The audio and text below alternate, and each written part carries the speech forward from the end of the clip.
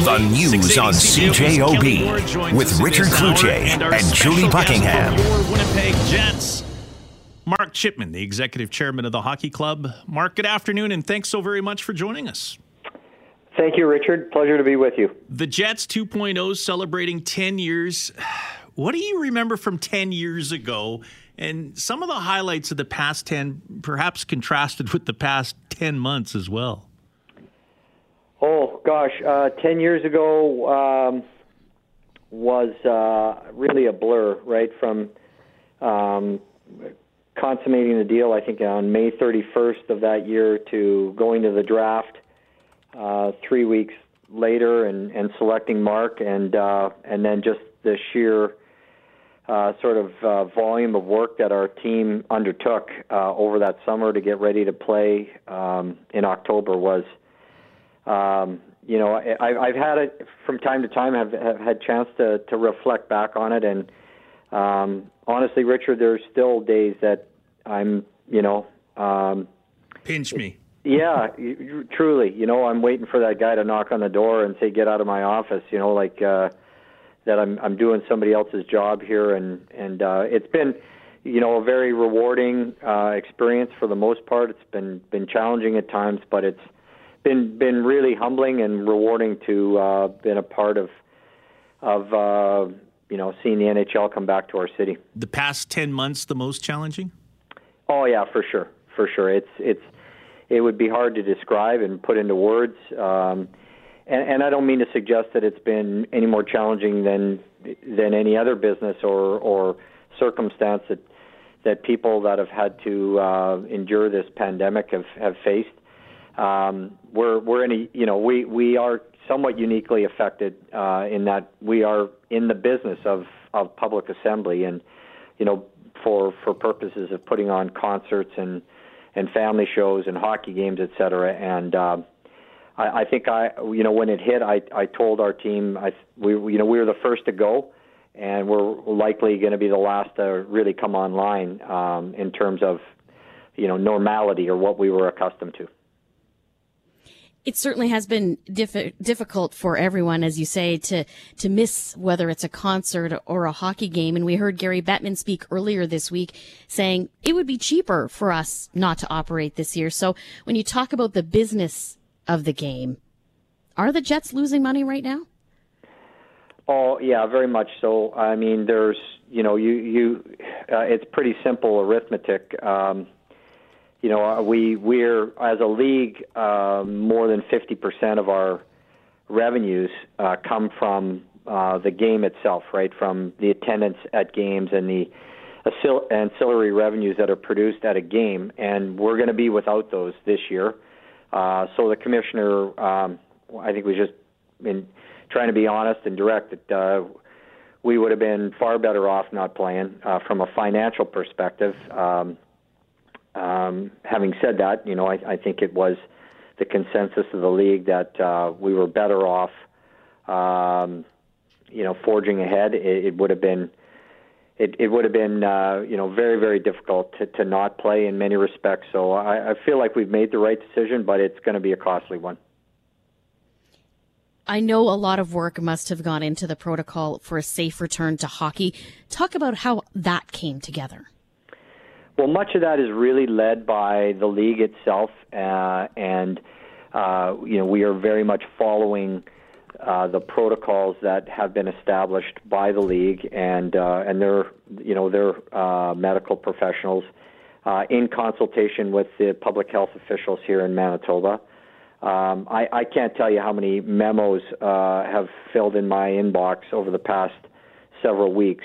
There's I've frankly never seen anything like it in terms of the detail that's required in providing a safe environment for our players and those that are going to be in the building or part of our travel party or whatever it might be. Mark Chipman is with us on 680 CJOB for the hour. Also joining us is the host of our game coverage, which starts tomorrow as the Jets host the Flames. Our coverage starts here at 5 o'clock. Kelly Moore. Thanks very much, Rich. And, Mark, I heard you just talking about when everything started, whether it was Mark Scheifele getting drafted. I still remember October 9th of 2011 when the Montreal Canadiens were here, and what an incredible 72 to 96 hour lead up that was to that game. So from a hockey perspective, if you go back to when it all began and now heading into this 10th anniversary season, what goals has the organization achieved? And aside from the obvious of the Stanley Cup, what remains an ongoing process? Well, to answer the question in reverse order, Kelly, would be to win the Stanley Cup. That has been our objective, and from the moment that Kevin and I first talked about the possibility of him joining us as our general manager, I wanted him to understand from day one that while we were really excited to rejoin the NHL, that wasn't our objective. Our objective was ultimately to bring a championship to the city, and so what do I feel good about? I think we've certainly made some strides in that direction. We've been, I think people have heard the term draft and develop ad nauseum for many years, I like to think that we've done a very good job of that. I think Kevin and his team and his amateur scouting team that's led by Craig Heisinger have done a really very good job of drafting championship caliber hockey players. I think we're now entering into a phase where we're not a young team. We are a mature team of men, most of which were drafted by Kevin and his group. And, I think we showed signs of that a couple of years ago when we got to the conference finals, and that was both a high point and a low point for me, to get that far and just be a few games away from playing from the Stanley Cup. But the core of that team is still what we have, and including our coaching staff. So, I feel like we've made quite a bit of progress towards that objective of becoming a Stanley Cup championship team. It's very difficult to do.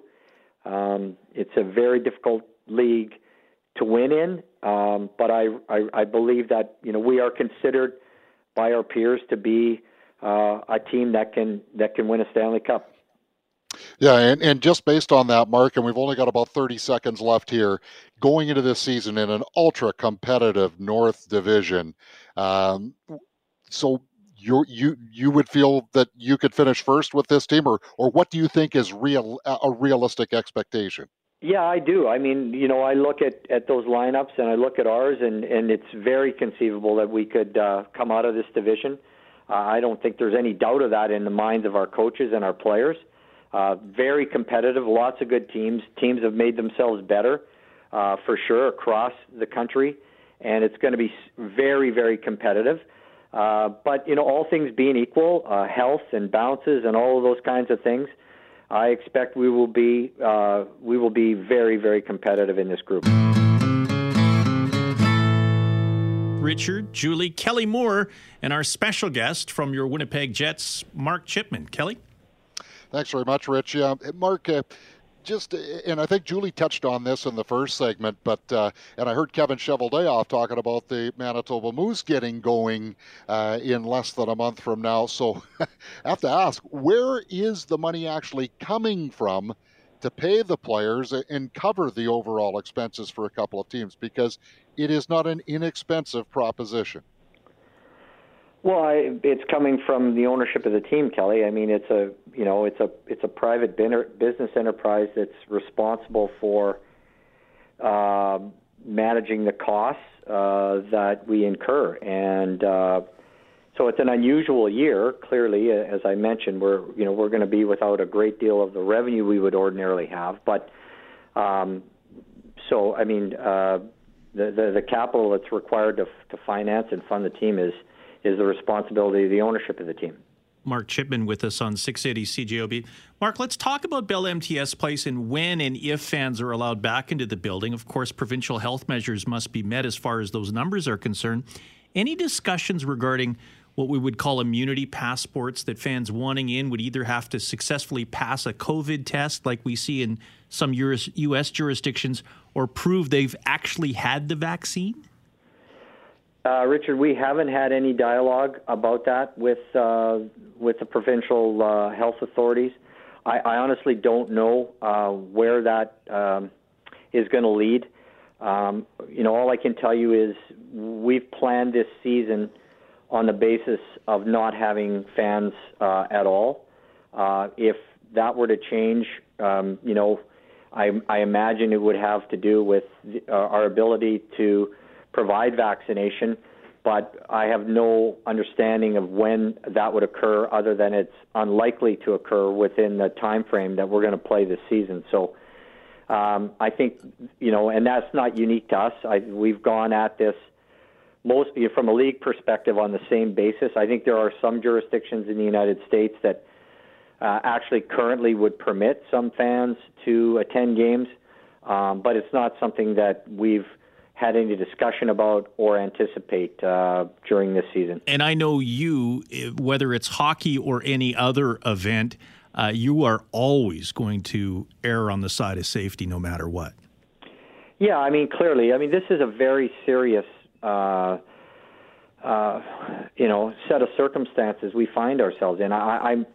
We've lost 753 souls in our community. I don't know what more evidence anybody would need than that to understand how dangerous this virus is. So we've got to take it very seriously, and that's what we're doing. We wouldn't be attempting to play if we didn't think we could do so safely. I took great comfort in the experience that we had this summer, albeit it was in a bubble, but many, in fact, really all of the same protocols are still in place for how we operate inside Bell MTS with our personnel there. And if you were to go in there, you would see that the areas there are a number of secured areas that are taken very seriously. So it's a serious, obviously, pandemic that we're dealing with, and we're dealing with it as such. We have about 45 seconds. We have to break for sports, but Mark, there's been lots of questions. The league has addressed it. The Prime Minister spoke about it, and that was surrounding vaccine. If people are listening to this and they're concerned that the Winnipeg Jets, the organization, or people who will be in the building are going to jump the queue, for example, to get vaccines, to them you say what? I don't know where that suggestion would have come from. We would never do such a thing. People should know that the reason we're able to do this, what we're doing now, is because we're testing every day, and those are costs that we're bearing and are which we should be. So I don't know where a suggestion would come from that we're going to try and elbow our way to the front of the line to get vaccinated. That would be very, very contrary to the way that we operate this business, and so I don't know what else I can say beyond that. I've heard that suggestion, but it's just false. Lots more questions for Mark Chipman of your Winnipeg Jets. Richard, Julie, Kelly Moore with you. Mark Chipman is our very special guest, and we are so very proud to be the radio home of your Winnipeg Jets. The puck drops here, 7 o'clock tomorrow night against the Calgary Flames. Pre-game coverage begins with Kelly and company at 5 o'clock. Mark, again, thank you for joining us in this hour. One of the darker days, and I remember probably the last time we had a face-to-face conversation, was in the aftermath of Dale Hawerchuk's passing at True North Square. And you made an observation that I wish all our players could see this. And for you, this is about the connection of those players, many of whom make many millions of dollars, and their connection to the community, their connection to the Jet family. And that's so very important to you, not just skill, but chemistry and connection to this city. Talk about that. Well, I think what I was trying to say to you that night was that, Dale sort of epitomized a player that embraced our community. And while we all loved him for his abilities, he was our superstar and truly was, a Hall of Famer.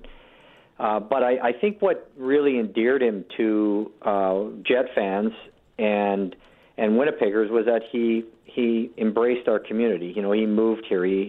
And I think that's what I was trying to communicate. That I think our players have a good sense of how important this team is to this community. And frankly, if what we've aspired to be since we've were able to get back in the NHL was to restore the pride that I think comes from playing in this league for many people, and that's aspirational for us, is to be a source of pride for our community, and fortunately, I think we, as I said, our players have more and more grasped that over the past 10 years. I think Blake Wheeler, you couldn't think of a better example, who's done the same thing that Dale did, who's moved his family here and his kids are going to school here.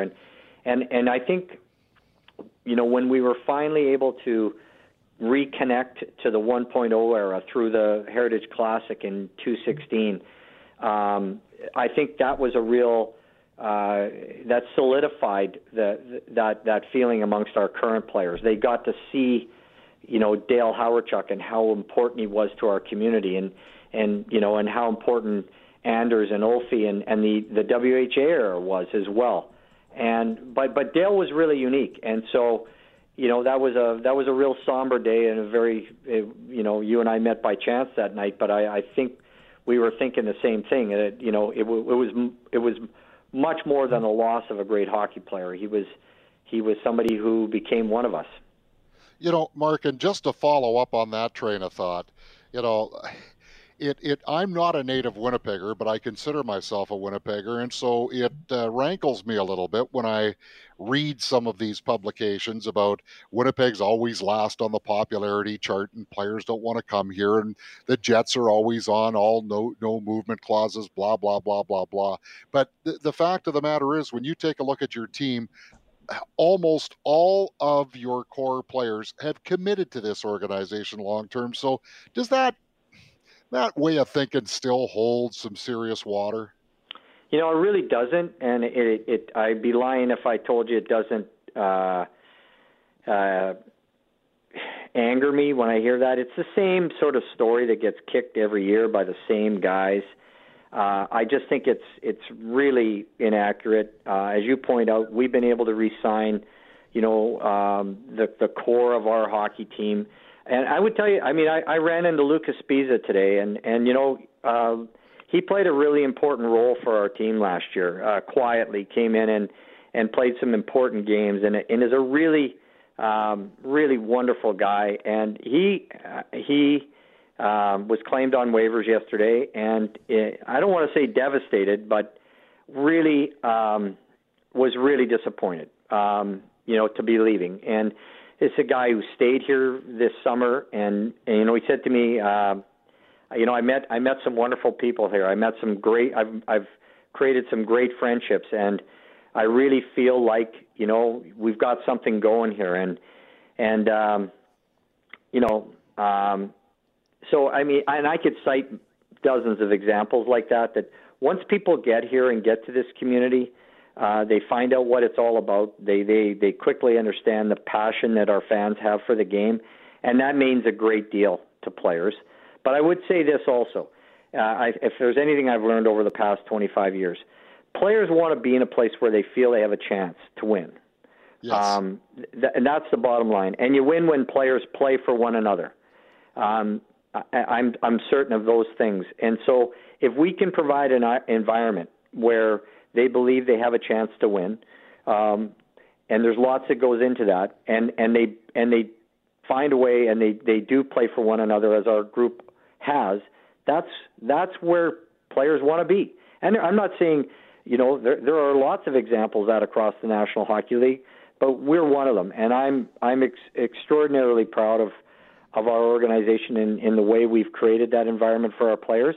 But I'm even more proud of our community, and what a wonderful place it is to live and raise a family if that's what you choose to do. This is, it's not just a great hockey city, it's a wonderful city, and I think, honestly, given the state of affairs around the world right now, I can't, my wife and I were reflecting just last night how fortunate we feel to be living here.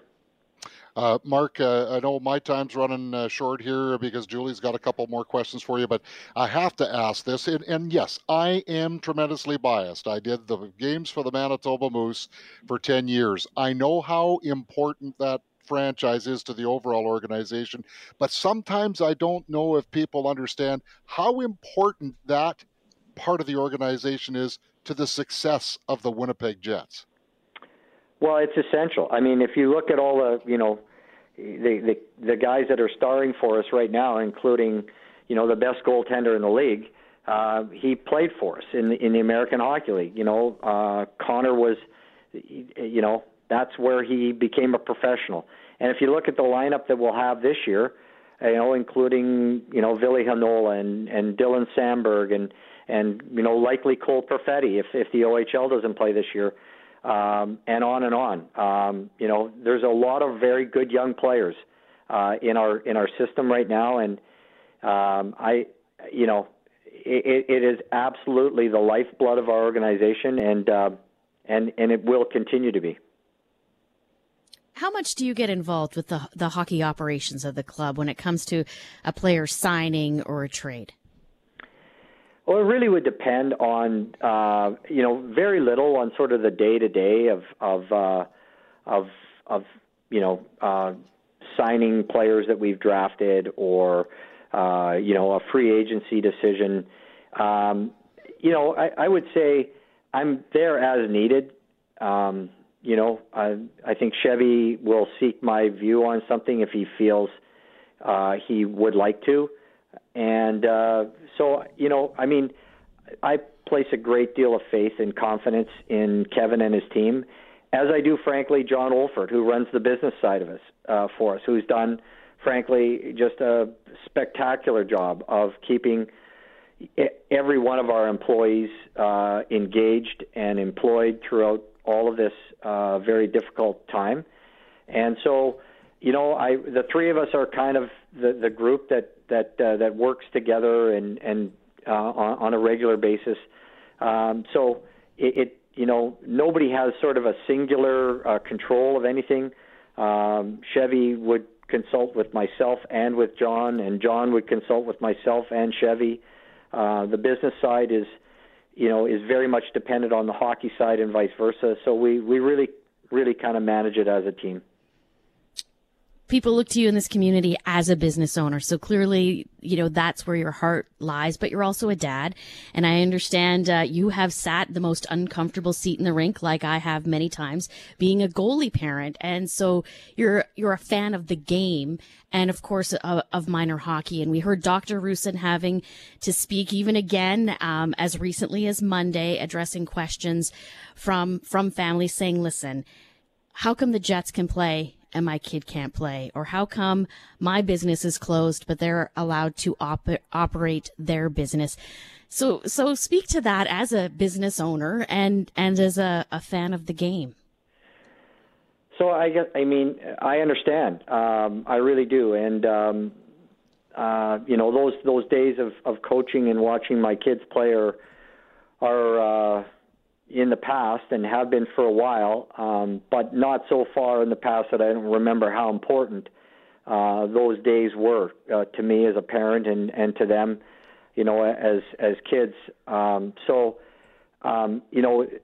Look, I'd love for minor hockey to be playing. A big part of what we do is in running the Bell MTS Iceplex, which is, for the vast majority of it is